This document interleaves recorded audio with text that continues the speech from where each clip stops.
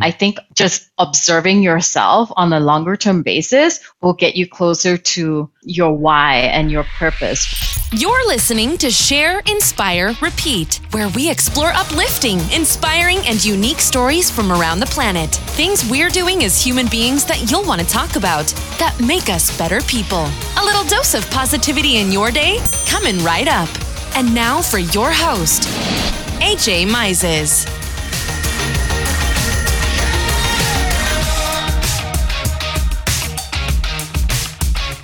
Hello, everybody, and welcome to another episode of Share, Inspire, Repeat. My name is AJ Mises, and it's great to have you back on the show with us. Actually, I should say, I just got back from a vacation. I was in Palm Springs with some friends last week, just recharging the batteries. It was my first vacation that I'd had in over a year, and I'm so excited to have these batteries recharged so that I can continue to have these great conversations with great people like our amazing guest that we have on the show today. But before I bring her on stage, just a quick reminder, remember those subscriptions to the podcast, your reviews that you leave on the podcast are so crucial in making sure that we can get this out there. So please, I know how many of you listen to this. There's thousands of us. And so we would love for everybody to write a review. So if you haven't done it already, even something like, I love the episode, something really simple and easy is great to help spread the word and get Share, Inspire, Repeat to more folks. So let me talk to you about the guest today. So our guest today is Lynn Yap, and Lynn is the founder of Activate Network, whose mission is to increase the inclusion of women in technology and entrepreneurship. And she started her career as a corporate attorney. She graduated from the Wharton School of Business with an MBA and worked in investment banking and innovation strategies. So really awesome background. And what's cool is that her curiosity led her to write about businesses as a force for good, which, as you know, is the motto for Share, Inspire, Repeat. And so she's written a book called The Altruistic Capitalist, and it's a culmination of conversations with leaders at for-profit corporations, entrepreneurs, and investors, and of course, her personal experience. So I'm excited to welcome Lynn to the show. Lynn, welcome. Thank you so much, AJ. I'm so excited to be here today. Yeah, me too. Me too. So tell me, how did you get into this work? How did you leave the investment banking world and start to work on The Altruistic Capitalist? And why is this important to you? Oh, yes. Thank you. Good question. So my journey is, I guess, a slightly longer one. I was in investment banking. This was let me take you back to May of 2012. I was working on the IPO for Facebook. And at that point in time, I think I'm familiar with them. Yes. Great company. And at that point in time, my grandmother got sick, actually. And the doctor said that she might not make it. She lived in Malaysia at the time. And of course, I'm in New York. And so I went to my manager and said, look, I want to go back. This is the situation. And without skipping a beat, he said, well, you just can't go. And I was like, yeah, but this is my grandmother. I really want to go back and say goodbye to her. And he said, look, this is a really big deal for us, and we can't risk that the execution doesn't go well. You can't go.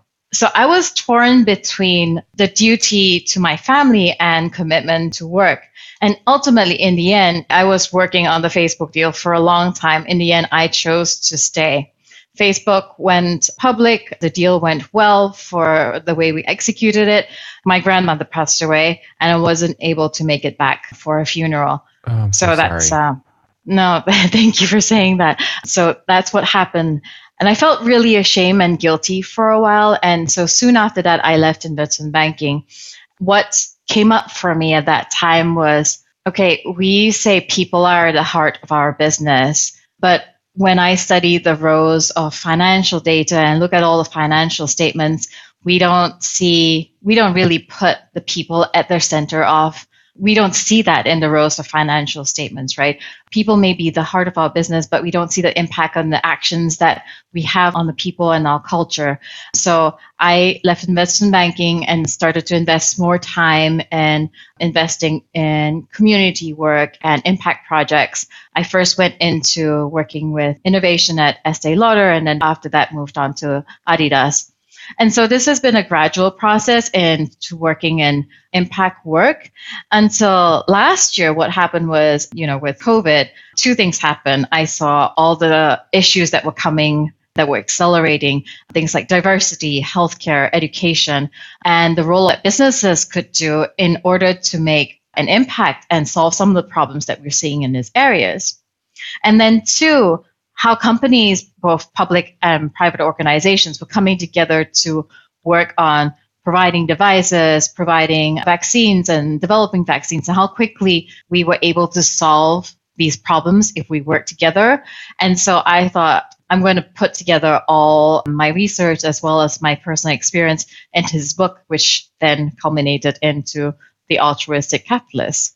So I hope that answers that question in a nutshell. No, that's amazing. That's awesome. And I didn't work at Facebook during the IPO, but I know how crazy it was just when I was there and I was hearing stories about that process. But no excuse for you not to be able to go see your grandmother. I'm so sorry about that. But that speaks a lot to the importance of culture and the importance of organizations, to your point, are looking out for people first and are a force for good and not just a force for the bottom line. So I hear that kind of as a TLDR in that experience of yours. So I'm curious, like in your work now, working with companies and working with leaders and, this ethos behind writing your book, what's one common myth that people have around businesses as a force for good? I guess for a long time, this is partly thanks to Milton Friedman in an article from the New York Times in the 1970s, that the sole responsibility of businesses is to produce profit. Now, going back to the story with my grandmother, now, if we don't take care of our people, we won't be able to take care of the bottom line, right? We need to take care of all the different stakeholders in businesses.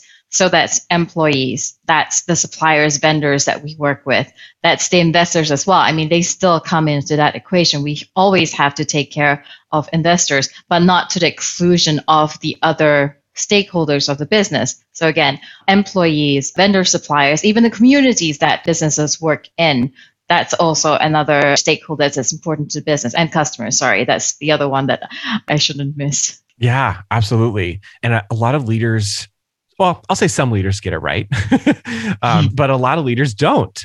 And what's your message to the leaders who just want to run a simple quote unquote diagnostic to find out whether or not their business is a force for good or not? I'm going to borrow an example that I got from one of the interviews I conducted for my book. This is from Bill Simpson. He is the retired president of the Hershey Entertainment and Resorts Company. Wow. Yeah, out in Pennsylvania. And what he did was he ran the 5 whys question. Why is it that his team wants to increase profit, wants to increase sales for this year? And, you repeat that question multiple times, and he finally came to the last why. And all of his team said, well, we want to help the Hershey School. Now, if you don't know, the Hershey School was founded by the founder, Milton Hershey, way back when. And it's a free school for orphan children. And right now it's still a free school for marginalized children. And his team all decided this is what their purpose is. They want to increase sales. They want to grow the business in order that these children can continue to have equal opportunity and access to education. And I think that's a nice exercise to test your team to understand whether or not people know what your purpose is, and if that purpose is something that helps the community, something that helps your employees feel engaged to do meaningful work. I love that. And answering that question, I think it's 5 times, right? You're supposed to ask why, and getting to that ethos or that genesis behind why we're doing what we're doing, and then reverse engineering how you get there. Not just, it's to make 80% profit margins or whatever it is. And that really helps guide the how, which I love this example because I think it speaks to what a lot of corporations miss. And oftentimes it's the CEO or a C-suite leader who may not be great at getting that surface or that under the surface level why companies are doing what they're doing. And then having that formulate how we treat each other, what we're working on, the goals we set. And I think that's a really great example.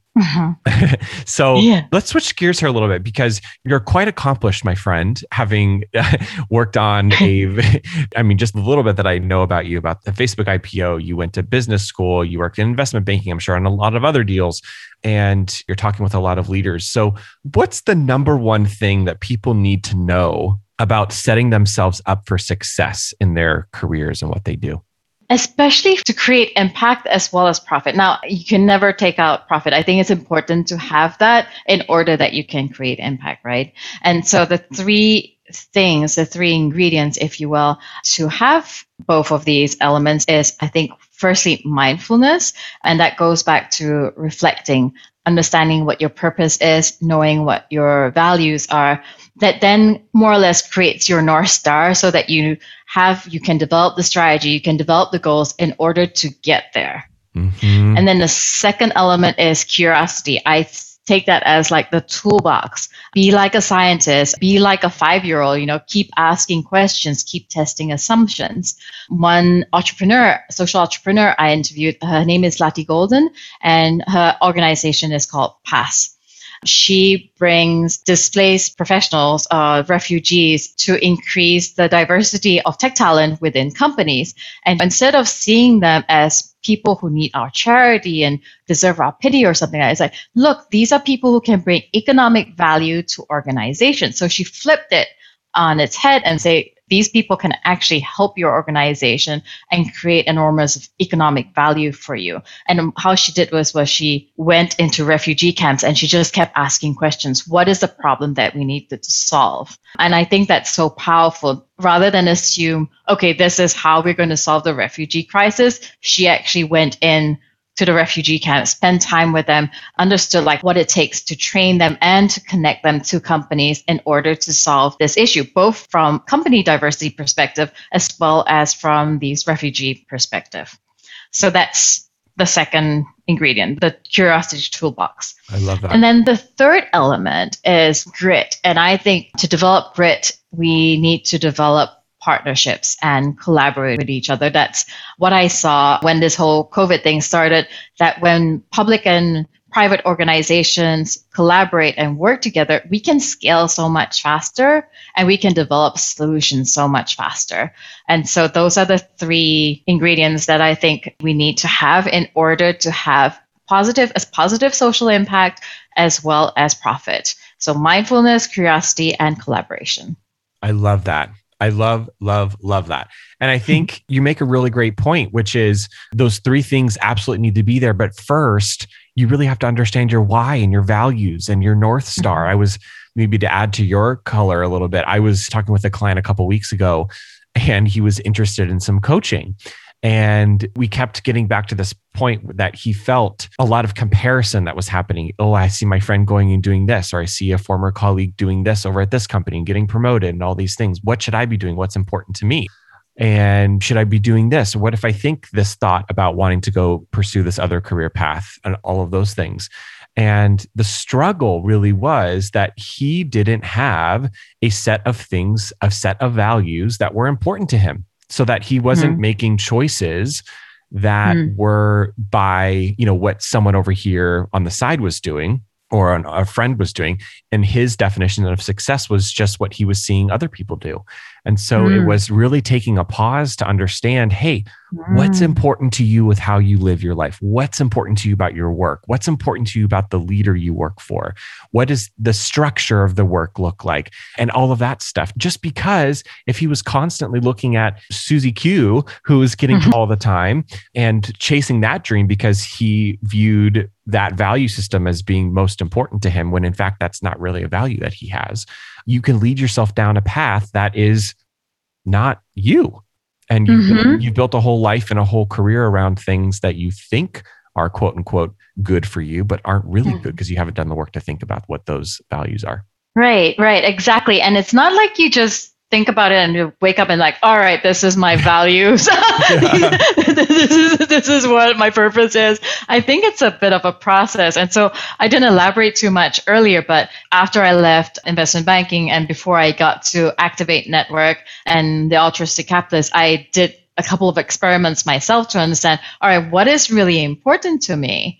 And this, again, with the different leaders that I interviewed and also through research, there's a lot of reflection. So some people do it through meditation, some people do it through journaling, some people do it just through sports, having that space on a daily basis to think, okay, what triggers me?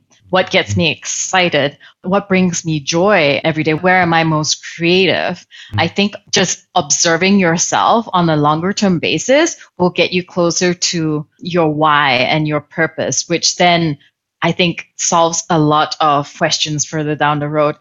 And everyone is unique. Everyone is different. There is no should, like, oh, you should be doing this, because everybody has their own path, their own way. Yes. And I would even add to that, like if you are thinking I should be doing this, or I should have done that, where does that come from?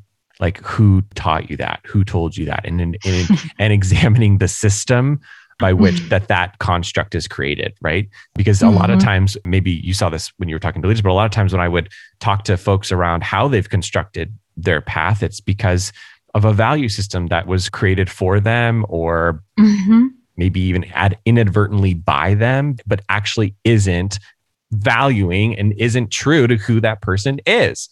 And being a little selfish about creating your values and what's important to you, and not thinking, okay, well, what is my spouse going to think? Or what are my mom and dad going to think if I make this decision? What do you think? What's important to you? And I love that. Your example of like, it's a process. It takes a while. Meditation, journaling, asking yourself questions around what you loved and loathed in your day, and seeing what clues come out of that. Yeah, I have this journaling practice. So a couple of things that I note down is like, okay, what did I learn today? That's one. Second thing is like, what triggered me today? And if you watch this point, like what triggered me today, sometimes they recur, and maybe you should pay attention to those triggers, right? Like for me, it was writing. Someone had told me a couple of years ago, oh, have you thought about writing a book? And then I was just like, And that probably came up like 2 or 3 times. And then just before COVID, I think in January of last year, someone recommended me a publisher. And it's like, hey, I just connected with this publisher. Maybe you should talk to them. And I was like, but still, I did in the end take the call, which also then added to the points like, okay, I guess I'm writing a book now, because I got really excited on that call. So I think that's the second thing that you want to note down when you journal. And thirdly, what do I want to experiment on? Like, what is it that you want to test out? What is it that you want to learn? And all of those eventually gives you a little bit more clarity as to what your purpose is, what your values are too. Yeah. 100%. I love that last question. What do you want to experiment on? I had not heard that journal prompt before. I might add that. That's great. You journal too then? I do. Yeah. I do. I have like 3 notebooks on my desk. One is like the to-do list, all that stuff. And then the other is like a journal book. And then the other is my client book. Okay. Cool. So I love that. Cool. Okay. So let's switch gears a little bit. I'm curious, in your book, I'm sure they were all very fascinating, all of the interviews that you did, but who's one person that just really brought you to a new sense of enlightenment that you talked to, and why? Oh, that is a hard one to just pick one, because all of them were quite fascinating to me. I'm going to bring it back to Lati Golden, because she embodies a lot of the 3 ingredients that I mentioned, that curiosity that I talked about earlier. She's also very intentional and very thoughtful as to what she wants to do. And the other thing is what she said that made me think is, this is something that affects a lot of entrepreneurs. She said that it doesn't matter how slowly you go, as long as the wheel keeps turning in the right direction, right? Now, if we're thinking about solving for inequality, if we're thinking about solving for the climate, these are really big problems that take a long time to change the status quo. And she said, you just have to focus one step at a time. Reflect, be grateful as to what you've achieved today, because as long as you're moving in the right direction, that's all that matters. It's better than going in the reverse.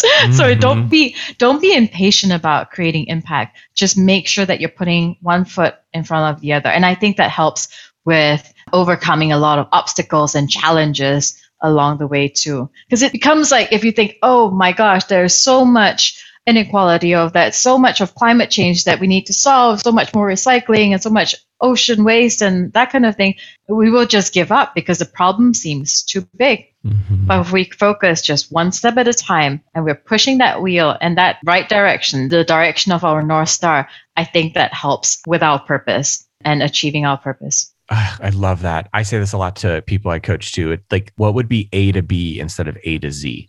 Mm-hmm. Mm-hmm. What's just like one first step that you could take towards that to develop the momentum to keep going to tackle the big thing. Right. That can sometimes be so daunting. So I love that.